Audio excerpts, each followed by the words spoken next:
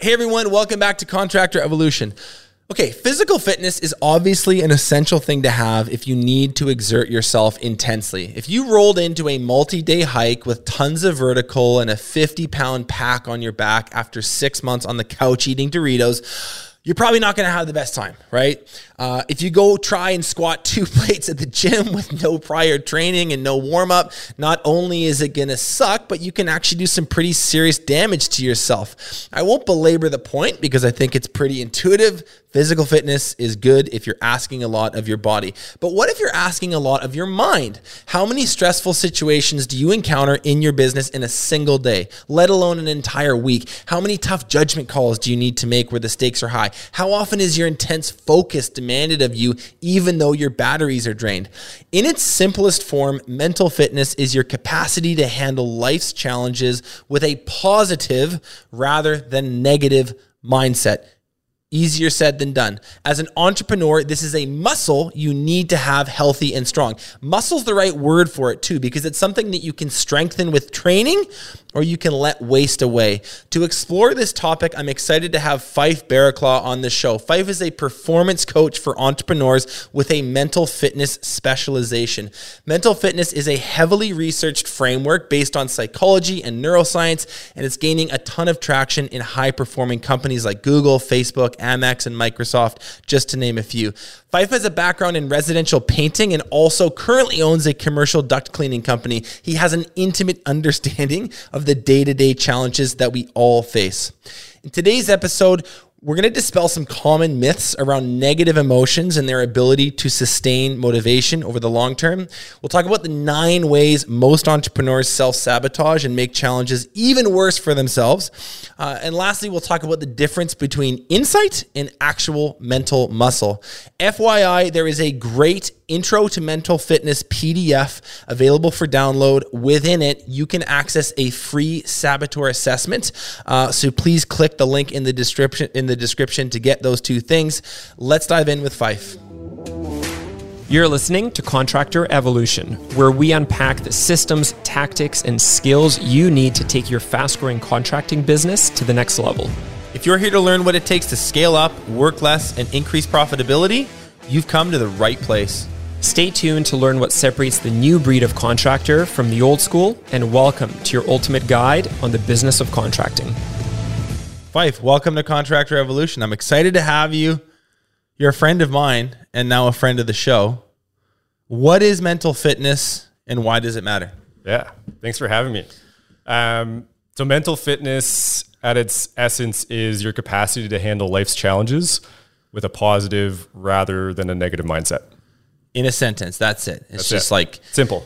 Right. Okay.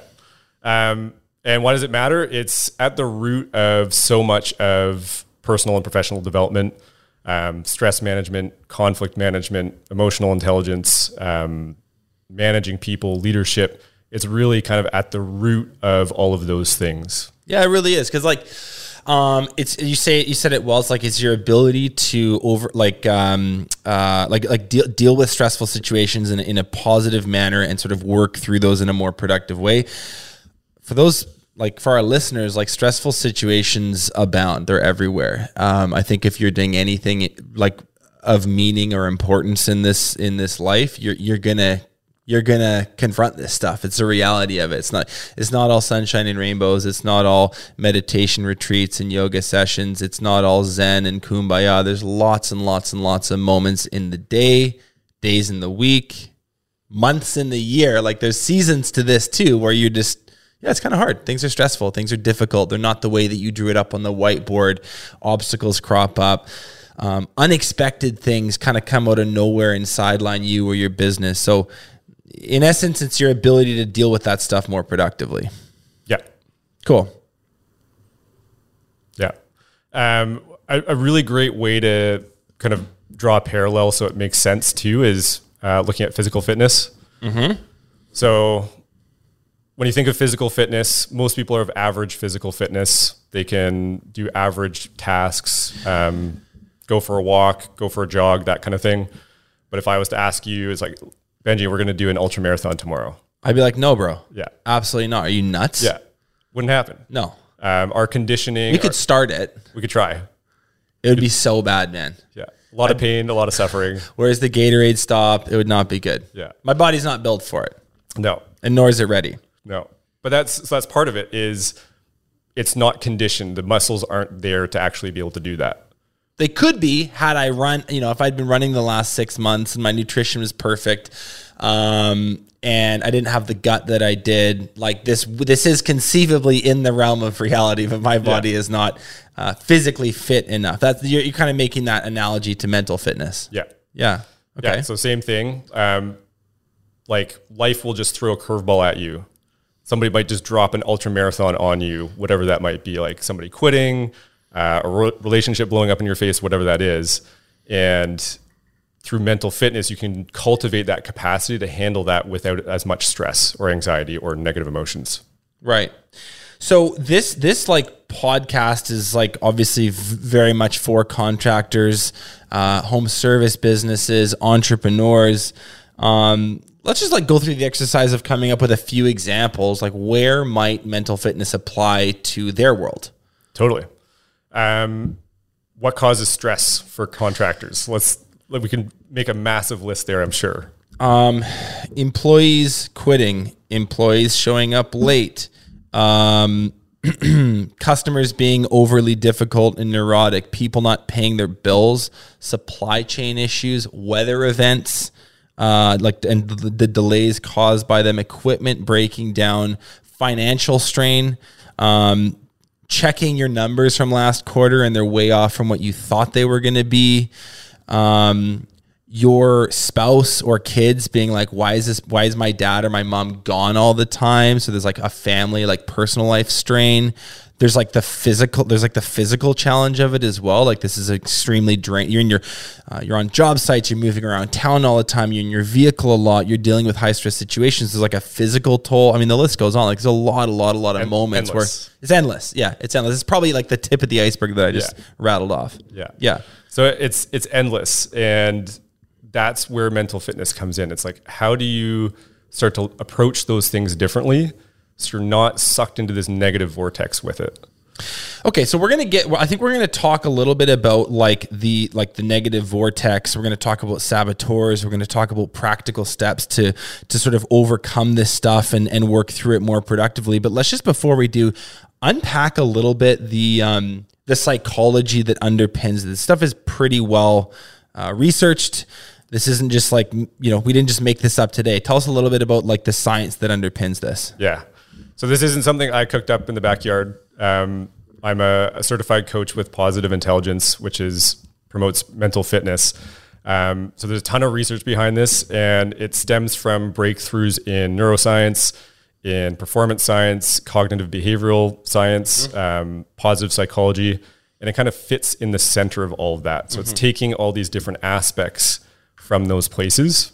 And one of the things that I love about it, and what really drew me in initially, was the simplicity of it and the application of it. So at the heart of some of the research was factor analysis, or root factor analysis. Don't know what it is. Okay, perfect. So an easy example of root factor analysis is at the heart of thousands of colors, there's 3 colors. Right. Red, blue, and yellow. So you're taking all this complexity, all this like stuff, you're radically simplifying it into its root form, and making it really simple. So that's essentially what they've done for personal and professional development and mental fitness, is they've taken all of these things in all these different areas and distilled it down into its simplest root form.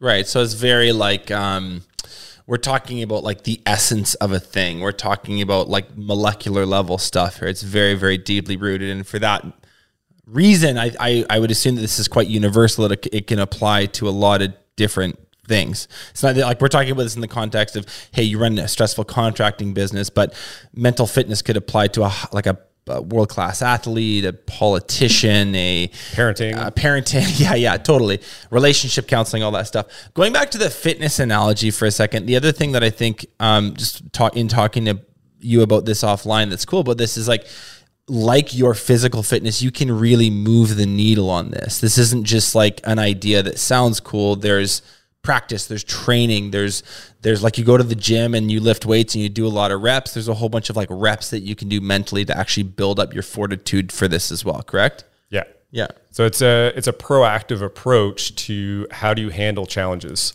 Often we see them as something that happened to us and we're just reacting to it. But this was what was new for me when I stepped into this space is you can actually cultivate that proactively so that next time something comes at you, you're a lot better equipped to handle it. Right. And so the work that you do, is it too simplistic to be like you're like a personal trainer for the brain? Like if a personal trainer is helping someone get physically stronger, get physically healthier through nutrition, through resistance exercises, you're kind of, the work that you do is very much working on someone's mental fitness and building that muscle up, to use that analogy. Yeah.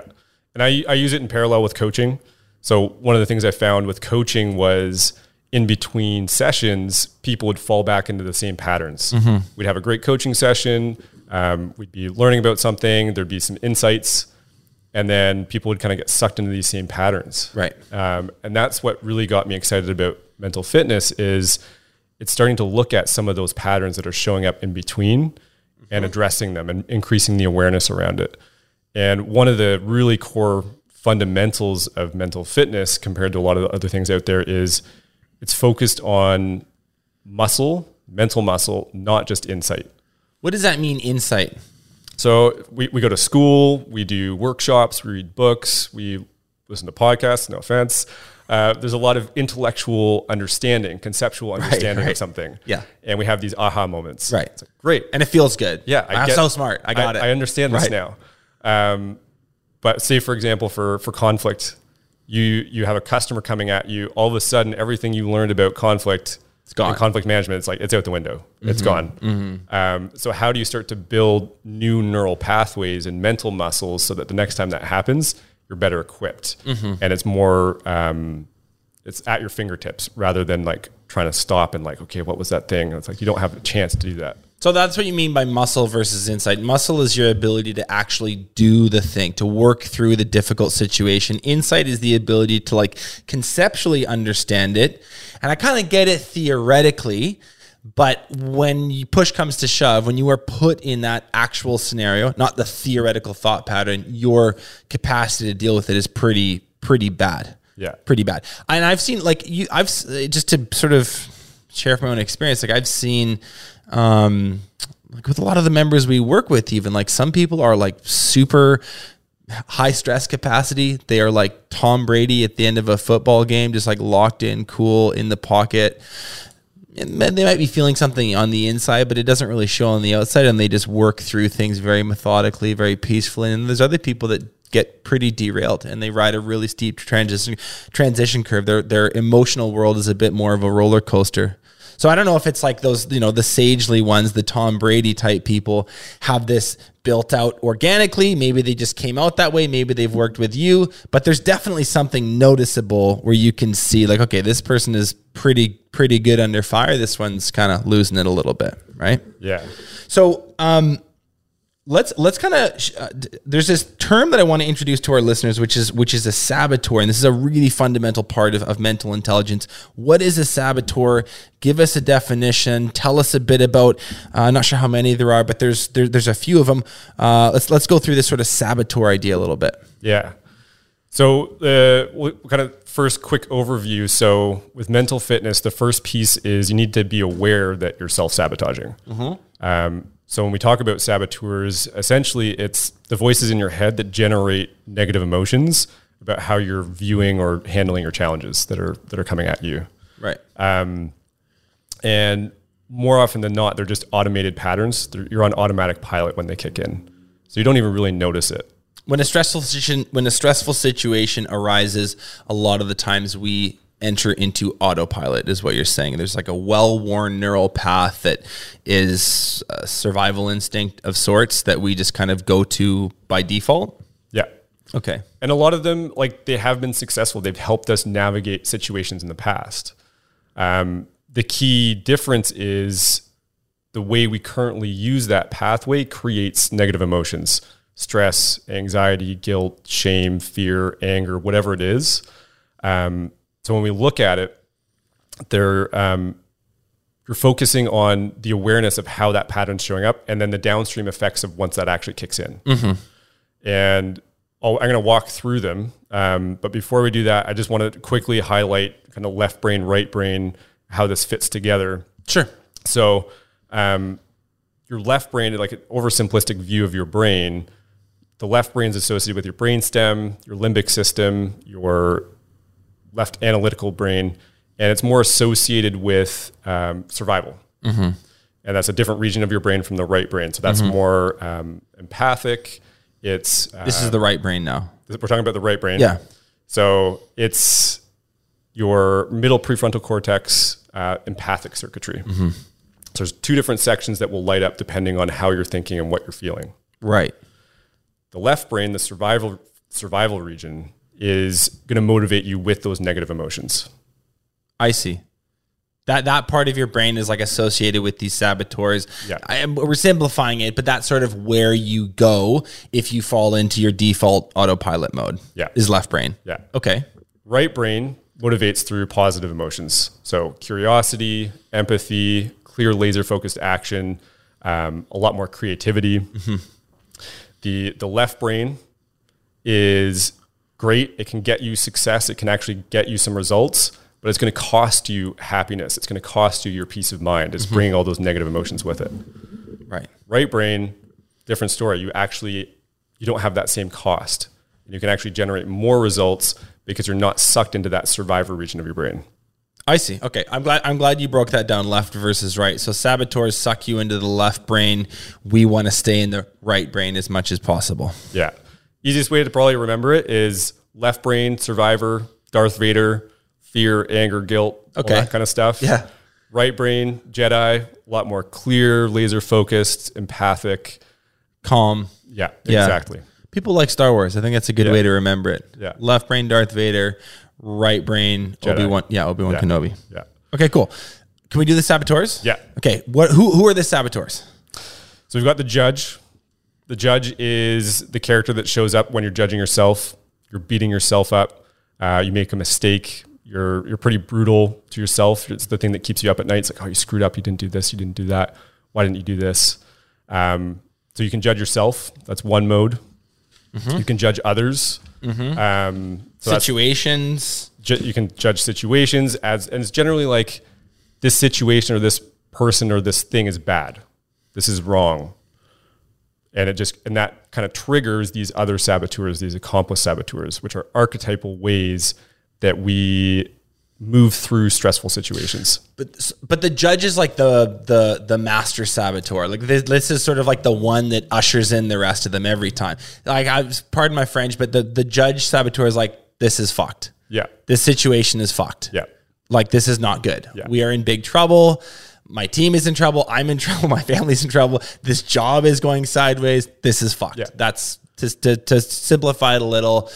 Use a swear word. That's the judge speaking. Yeah. Okay. It instigates everything. Okay. What happens after that? So I'm going to run through a list of them. Yeah, I'd love that. There's 9 others, and I'm actually going to go through some definitions of them, and then we'll loop back on a couple.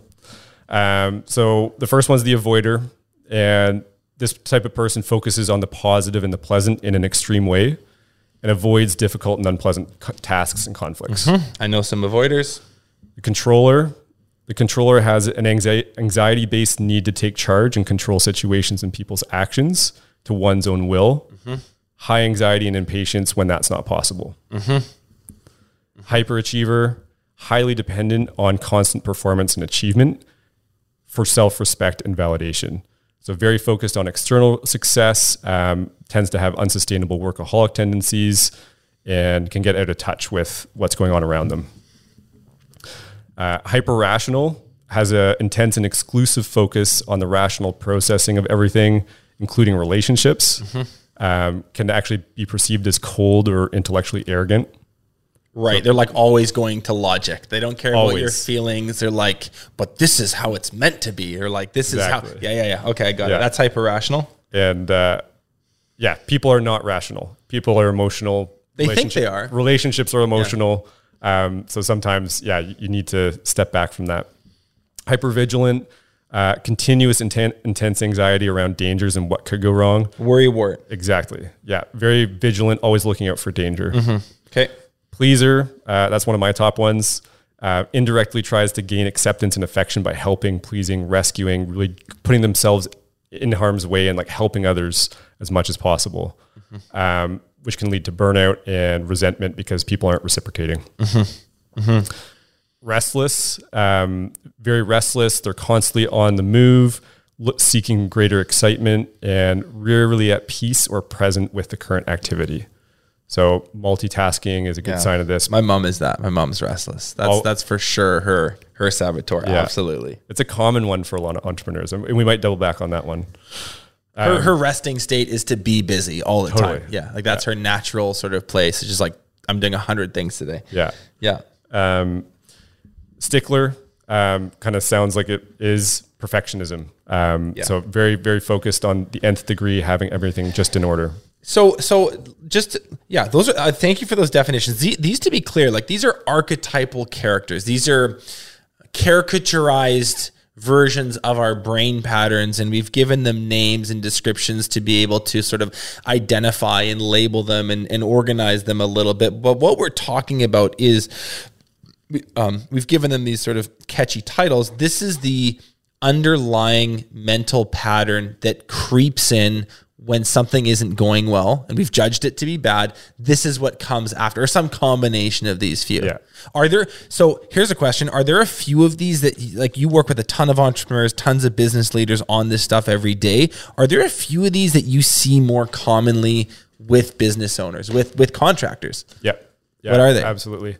Some of the top ones that I've seen across the board for entrepreneurs, the controller is a high one. Hyperachiever, the restless is up there too. And so I want to be clear. There's some underlying strengths with all of these.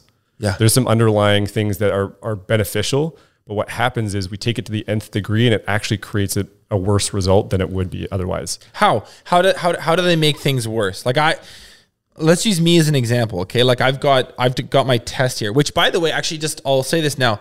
If you're listening to this and you want to do your own saboteur assessment, there's a really, really cool tool that Fife is giving to us because he's nice, and it's going to be available at the link in the description of this episode. You can click it. It's going to be it's a couple page long, like intro to mental fitness type page. At the bottom, there is a saboteur assessment link. It's highlighted in blue. You can click it and find out your own saboteurs. It's a really, really interesting digital tool that I've done. And so here's, going back to the question, I'm a hyperachiever and a controller dominantly. Yeah. So how might my controller tendencies negatively affect me? You say there's some underlying strengths, but it can absolutely get me in trouble. Totally. Absolutely. So let's identify it. Like controlling, you're going to get stuff done. You step in, you assert your dominance. But what happens is, because you're stepping in all the time, this is a form, there's can be like micromanaging. Yeah. You're stepping in, you're trying to do more than what's needed. Yeah. And one of the ways that this can really backfire, especially for leaders, is you have a team and the team's going to show initiative. That's great. The controller's like, it's not to the right level. And they're going to step in and be like, no, it needs to be this way. You do that over and over and over again, the team's going to stop taking initiative. Now that controller that was like helping you get results is getting you less results. Because they're like, well, everything I do, this guy doesn't like. Yeah. Yeah, that's shockingly familiar. Yeah. That is scarily familiar. That's exactly what happens. I think I'm not going to overshare, but like I can definitely be hard on people. People can be resentful towards me. I cannot stay in my lane sometimes. Where I'm like this ain't it. And that is good in some instances because the standard is the standard, like I say on other podcasts. Yep. But from an interpersonal thing, that definitely probably is right now creating, interpersonal friction, breakdown, mistrust. And the more important thing is it's actually uninspiring. People are less likely to take initiative with that controller trait when it crops up. Yeah. So you're a pleaser. Yeah. What are the negative traits of a pleaser? Yeah, it's great. So I'm a great roommate. Like people, I get along with people. That's my natural strength is I connect well with people. I want to help. That's great. Yeah. Where this backfires is I do that way too much, and that puts me in cycles of burnout. And that's what I've caught myself on is I'll say yes. I'm your yes man. I can do that for you. You need it. You need help with that thing. I got you. I'll overextend myself, and by not putting the oxygen mask on myself and setting boundaries, that takes away from what I'm capable of. So we have I don't think we have time to go through every single positive and negative trait of all 9 of these. But again, if you are interested in learning about your saboteurs, I would really encourage you to go take this test. It's very informative. The actual questionnaire, you feel, is pretty fun and engaging, and it's going to give you some, like I said a second ago, shockingly accurate results. So please go do that. I have a question though about negative emotions. So you said these things can have some benefit, but by and large, these things are going to get in your way more than not over the long run.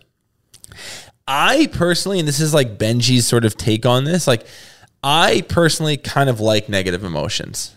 I actually rant about this all the time. We have a beer later, the world today is too soft. Everyone's too concerned about peace and love and feeling at one with the universe. And I'm be gritty, be angry, self-criticism isn't the worst thing. A little jealousy can motivate you to get your ass in gear.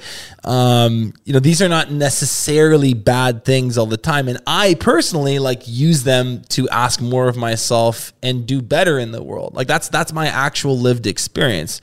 So my question is are you saying that all negative emotions are inherently bad? No. Okay. No. So to answer the question and look at it differently, is pain bad? If your hand hits a hot stove, is pain a bad thing? Well, no, no, because I want to take my hand off the stove. Yeah. It's going to be burnt off in 10 seconds. Yeah. So that instantly you're just oh, that's bad. Pain, take my hand off the hot stove. Yeah. So same thing with negative emotions. It's great as a signal. So you feel that negative emotion, and that's a signal to be something's off, something's not quite right. I need to explore this. Stress, anxiety, whatever it is, it's a signal. The difference is we keep our hand on the hot stove emotionally. I probably keep my hand on the hot stove. We all do. Yeah. We all do. It's somebody says something to you and it kind of just irks you and you're sitting with it. Maybe it's 2 minutes. No, man. Maybe it's 2 hours. Bro, it's 2 hours minimum. Sometimes it's a couple of days. I will just sit on it and stew on it forever. Yeah. So, and that's where you get sucked in. And that's just a simple thing. Somebody says something and it irks you. But it's if something goes wrong in your business, you can go down a vortex and you're just stuck in this saboteur land, this survival land. And the more busy you are, the more burnt out you are, the more you lean into these things. And that's where you can get really sucked down the rabbit hole.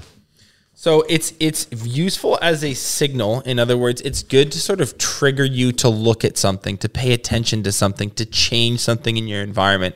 But beyond that, it's actually not serving much of a purpose. It might show you something that needs your attention, but from there, you kind of need to use a different part of your brain. Is that what you're saying? Okay, cool.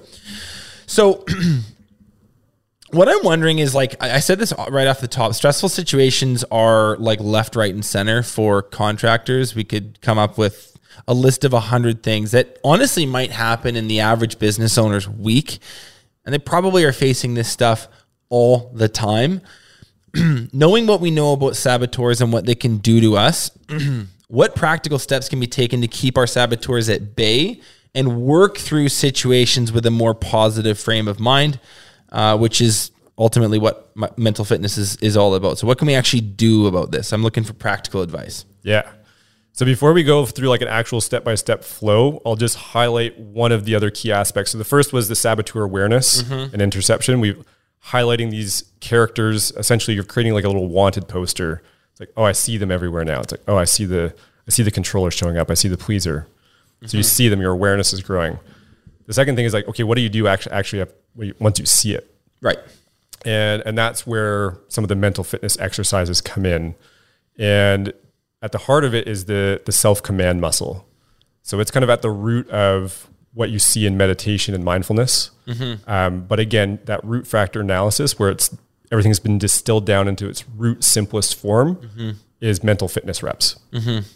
A really simple example is focusing on your fingertips with so much focus that you're paying attention to the fingertip ridges. Like you can feel those actual tiny little... Yeah. It might feel like friction, but you're you're so focused on it. That's all that really like exists for that minute or that 10 seconds. So you're doing this little exercise in the middle of a stressful situation. Yeah.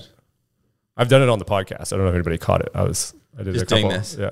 How long? 10 seconds? 10 seconds at a time. If you can do like 30 seconds a minute, but that little tiny break where you're hyper focused on a sensation, it might be touch, it might be sound, it might be your breath, but that hyper focus for a second diverts your brain off that saboteur survival wiring, and it gives you a pause, and it starts to activate that other side of your brain, that Jedi you go from side. You go from left to right Darth side. Vader to Jedi.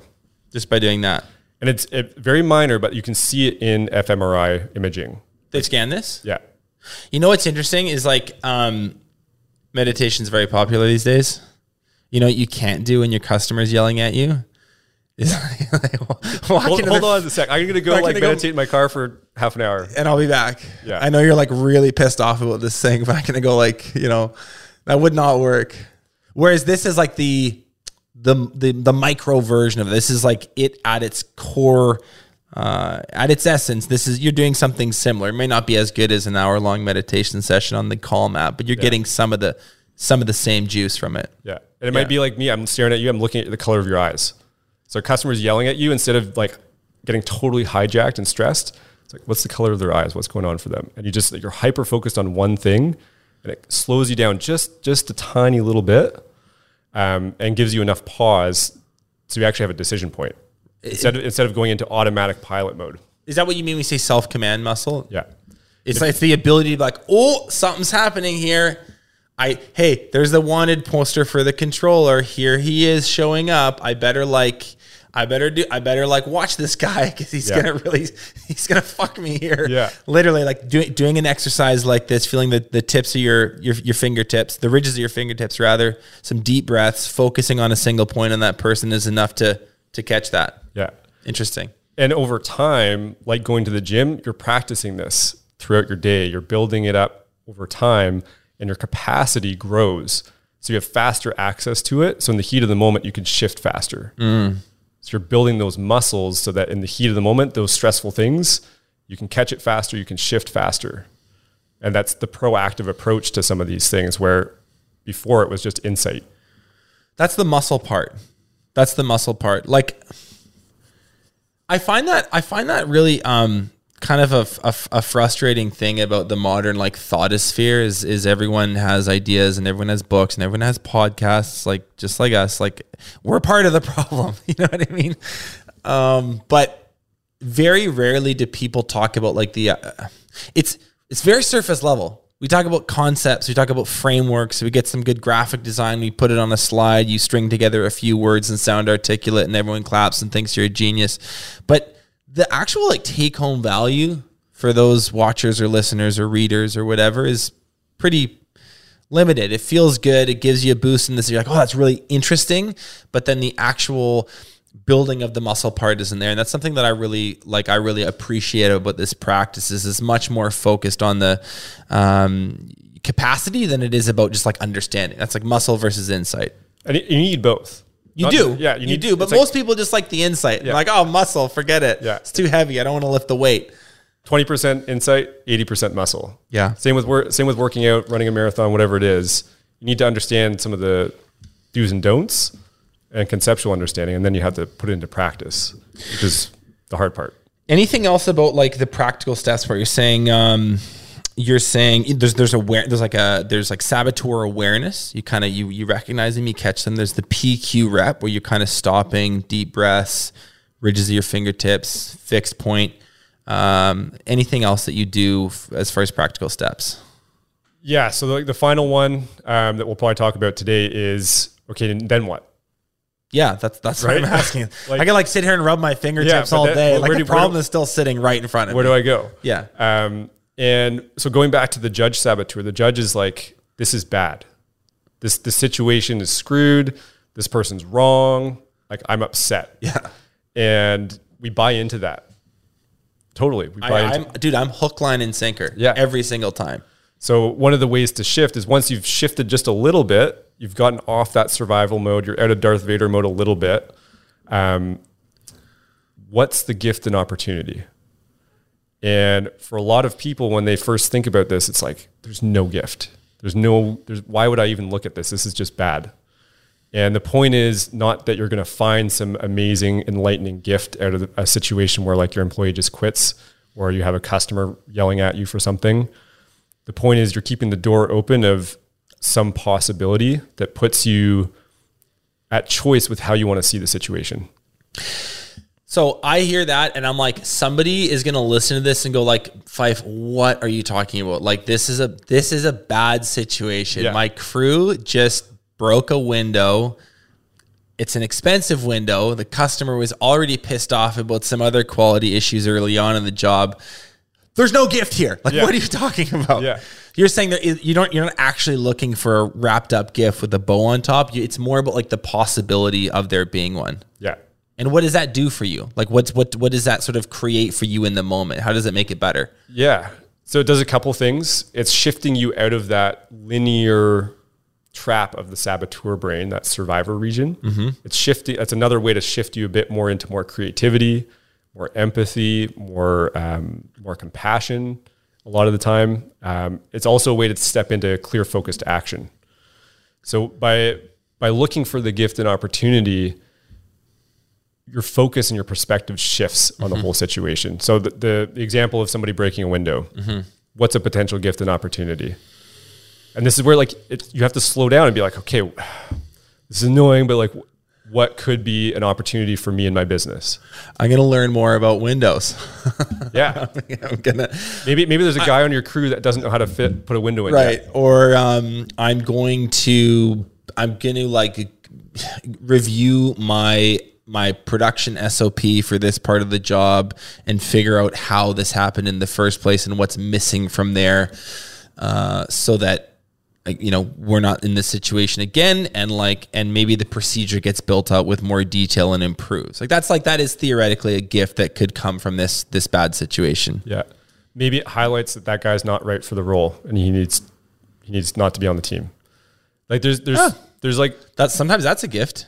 And it's hard to see at that time, right? Like in the heat of the moment, usually we find the gift or we see something, but it might be like a week later, 2 weeks later. Time is a great way to see gifts in hindsight. The point of this practice is we're leveraging that muscle right away. And that's where you get more creative. And there's kind of 3 different ways. So it's like the gift of knowledge. So like you said, we have new knowledge about how to install a window. Maybe there's a new process around it for the team.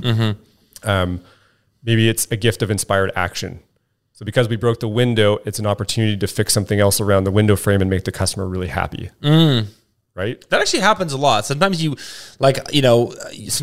screw a job up, and it's actually like in the way that you fix it that you build like a referrer forever. Like this person is like, yeah, we had some hiccups in the middle, but they fixed it all and they were really decent and really communicative and actually love this company. And even though there was this minor interruption in the middle, they're really great. And I recommend them to my friends all the time.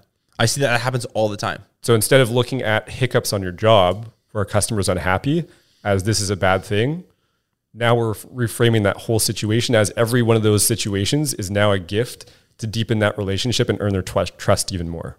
Can we do another example? Yeah. I'm going to put you on the spot here. I'm going to make you work. Okay. I just jotted a couple notes down.